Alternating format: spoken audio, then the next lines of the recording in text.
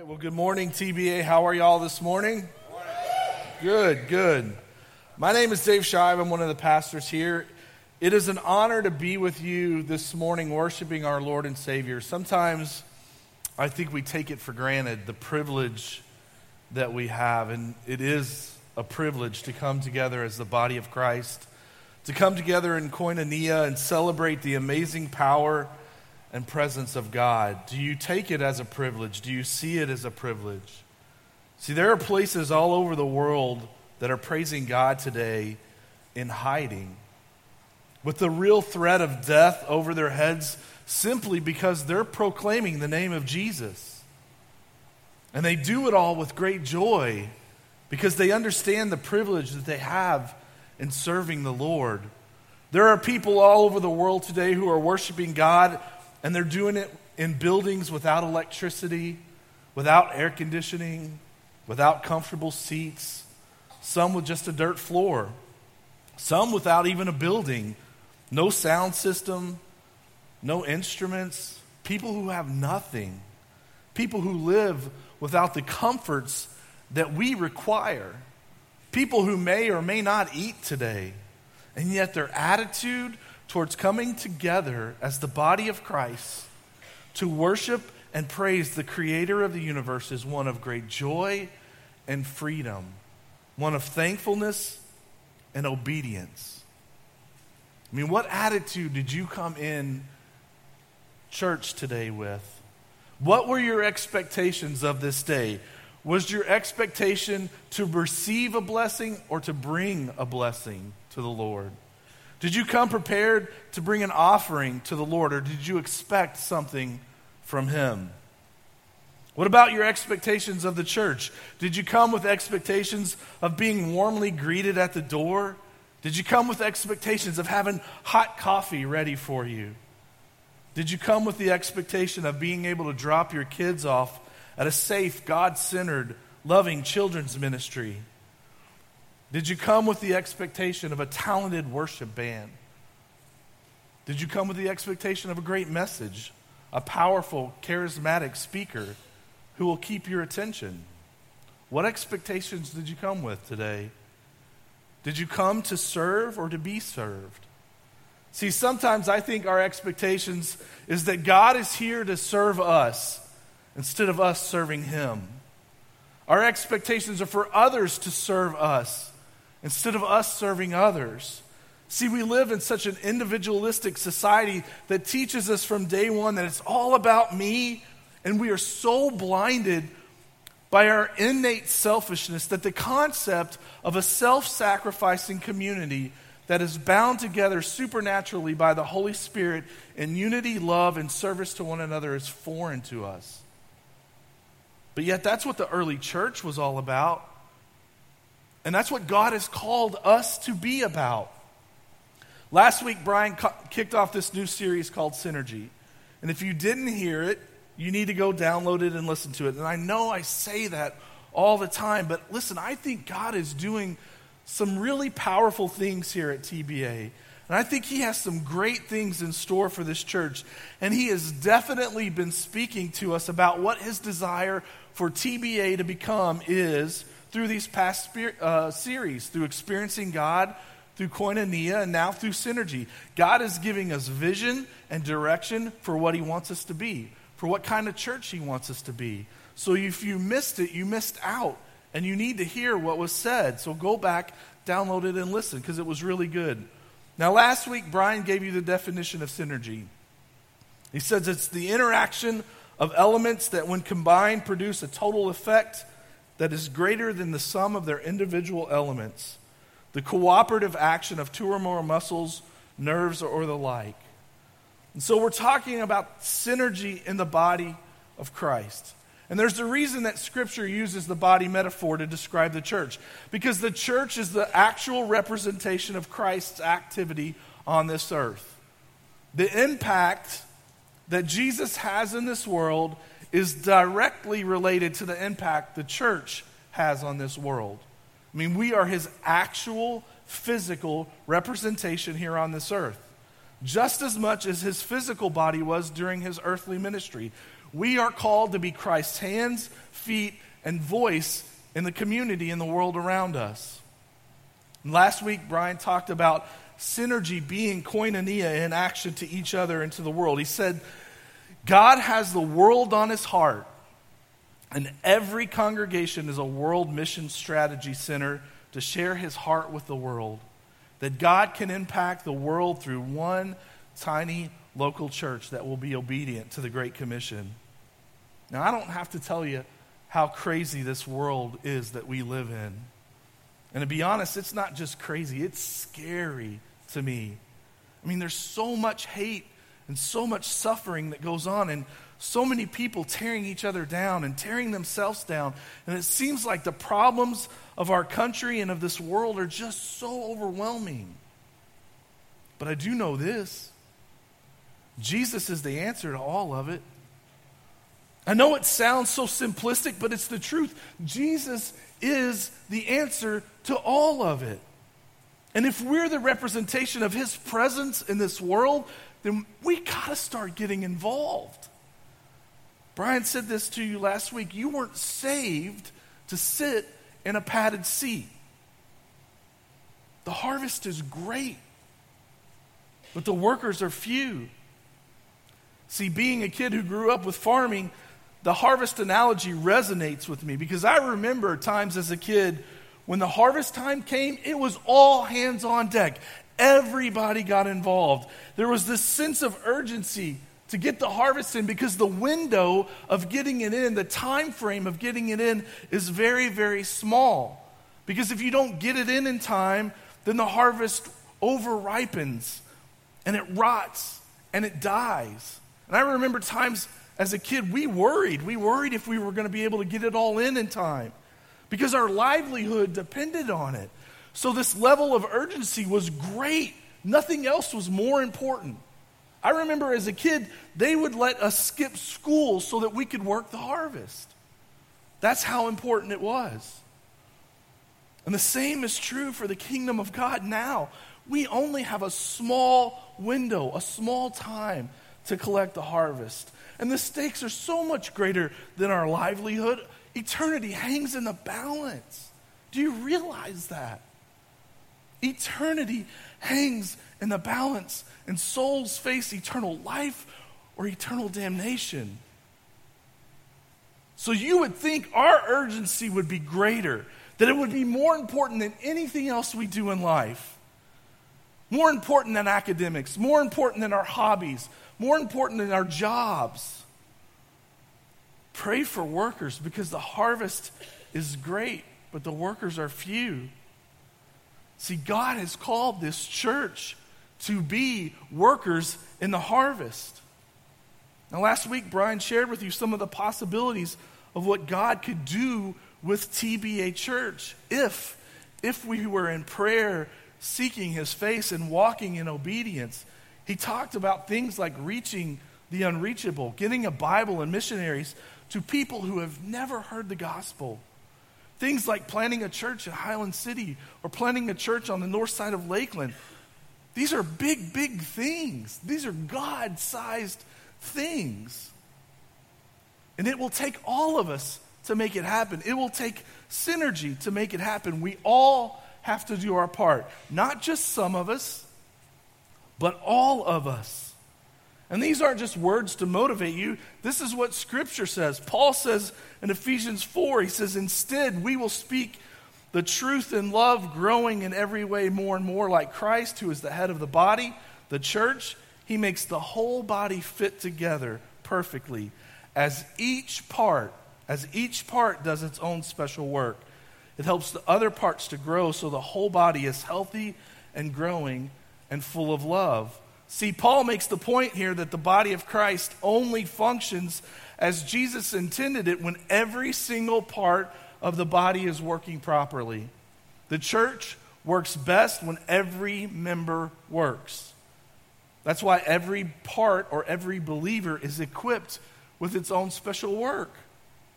See, you aren't here by chance. You're unique. You have something that only you can bring to this body. You're like a puzzle piece. God has created you in a unique and special configuration that is designed to fit into something greater than yourselves. Again, you're not here by chance. You're here because you're that unique puzzle piece designed to fit in this body, this TBA body of Christ, perfectly. And when each puzzle piece comes together and does what it's designed to do and joins other puzzle pieces that are doing the same, then this greater picture is formed. And the church starts to operate and look the way the master puzzle designer created it to be. And the body of Christ supports each other in love, and it begins to grow. Well, what does that mean when the body grows? Well, that means people are being saved. People are coming to know who Jesus is. But that only happens when all of us are involved. And if you stop to think about it, that's a heavy responsibility, because it means we have to give all that we have to get the job done. There's so much at stake for each of us. An eternal weight of responsibility rests on every single believer. For each one of us is required for reaching people and discipling them. Some people will never be reached and ministered to if we all don't do our part. That's what that scripture says. Some people will never be reached and ministered to if we don't all do our part. Does that weigh heavy upon you?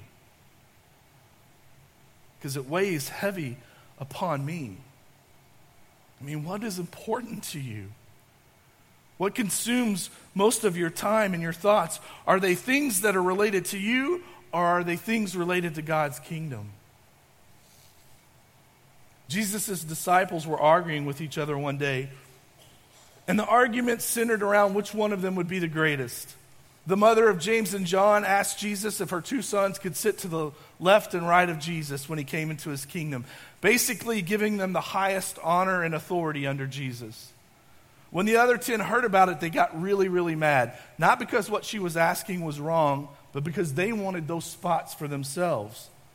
And so Jesus calls them together and he says, "You know the rulers of Gentiles lord it over them, and they have great ones exercise authority over them." He says, "But it shall not be so among you. But whoever would be great among you must be your servant. And whoever would be first among you must be your slave. Even the Son of Man came not to be served, but to serve, and to give his life as ransom for many." See, their view of greatness was measured by power, fame, recognition, influence, authority, and position. And these are the things that the world seeks after. These are the things that we seek after if we're really being honest with ourselves. See, we see our worth and value measured by wealth, by the size of our home, by the type of car we drive, the job that we have, how high up in the company we are. See, it doesn't matter if you're a stay-at-home mom who volunteers or the CEO of a Fortune 500 company. Most of us are caught up to some degree in worldly greatness, seeking some kind of recognition, position, influence, fame, and wealth. Few of us are void of worldly greatness. And Jesus knows this about us. He knew this about his disciples, and so he offers a different approach to what true greatness is. And he says greatness is in serving other people. Now that's countercultural. That's the complete opposite of what the world says. And these aren't just words Jesus is saying. He modeled it every single day of his life. I mean, he lived a selfless life, and he came to this earth not to be served, but to serve.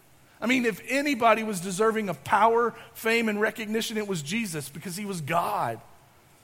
I mean, the creator of the universe came to dwell among us. He could have demanded worship. He could have demanded the throne. He could have claimed his power and authority. It was his to command, but he didn't. He didn't do it. He came to this earth, and he willingly took the position of a bondslave, and he served those he created. And he gave up his life, and he poured out his blood on a cross so that he could save you and me. Jesus lived a life of service. Max Lucado said that the Lord of the universe's first day was spent in a barn, his last was spent bending down, washing feet. And because of that, Jesus says those of the world who are concerned for themselves, that's not going to be like it for you guys. Do you understand how radically different from the world Jesus is calling us to be? I mean, when we become a Christian, He doesn't just save us from our sins. He wants to save us from the empty attitudes and lifestyles of this world. I mean, as Christians, we are supposed to think countercultural. Jesus says, I want you to deny yourself. Deny yourself. Think more highly of others than you do yourself. The world looks for status, but Jesus looks for servants.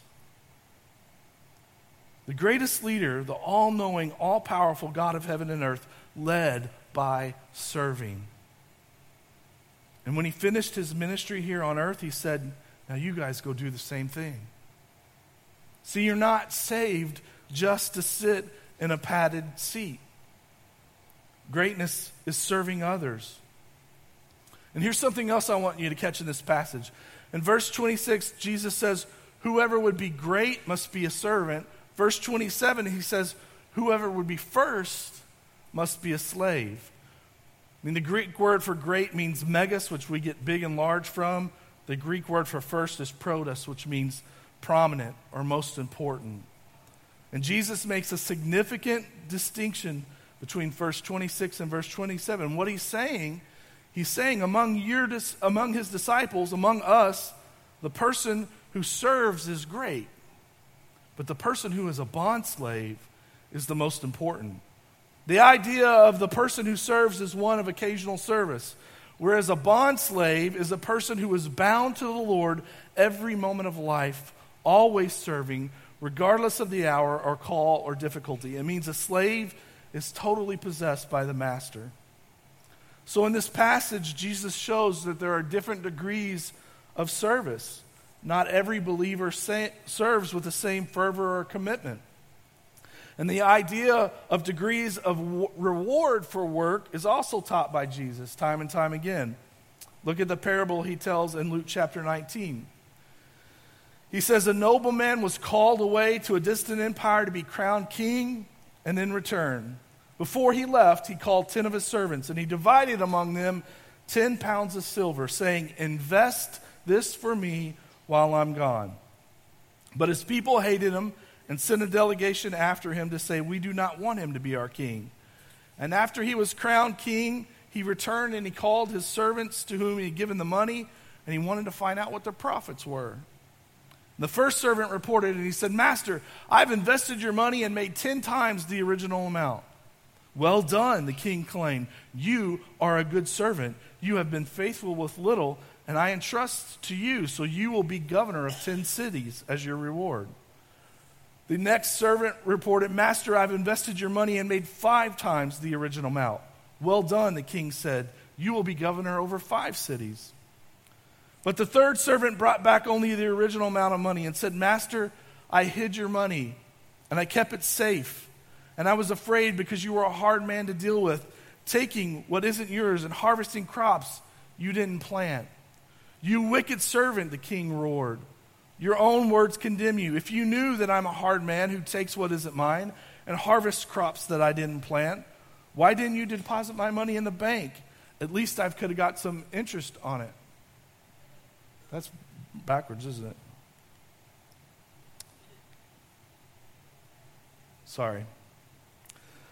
Then turning to the others standing nearby, the king ordered, take this money from this servant and give it to the one who has 10 pounds. But the master said he already has 10 pounds. Yes, the king replied, and to those who use well what is given, even more will be given. But those who do nothing, even what little they have will be taken away. And as for the enemies of mine who didn't want me to be their king, bring them in and execute them right here in front of me. Okay, so there's a whole lot in this passage. And we don't have time to go through all of it, but I want to get to a couple of things here as we get ready to close. And the first is being that it is expected for us to use our talents and gifts to serve and invest in the kingdom of God. See, in this parable, Jesus is the nobleman going to be made king. and we are the servants. We are the servants. And so the nobleman goes away and he leaves his servants the task of being about his business. See, he believed in them. He felt that he could trust them with his money. They were supposed to be responsible people, completely trustworthy, because they belonged to his household. They belonged to the Lord. And so he puts his business affairs into their hands while he's gone. And he gives each of them a gift, an ability, or a talent. And it's represented by money in this parable. And he says to them, invest this for me while I am gone. See, the servant of God is to take what Jesus has given him and use it until Jesus returns. Now, the Greek word for invest is a word of diligent action. It's from the root word meaning to walk, to set into motion, or to continue in motion. So the idea is that the servant is to labor diligently, never letting up, using all that the Lord has given him and investing in the kingdom. So there is an expectation for us as his followers that we would be diligently investing not in ourselves, not building up our wealth, our position, or our status, but investing in the kingdom of God.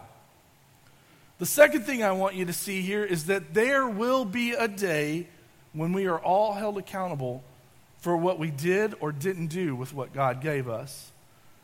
In the story, when the king returns, every servant is called to report on what he had done with the gifts Christ's given him. And Scripture's really clear. There will be a day of judgment for us.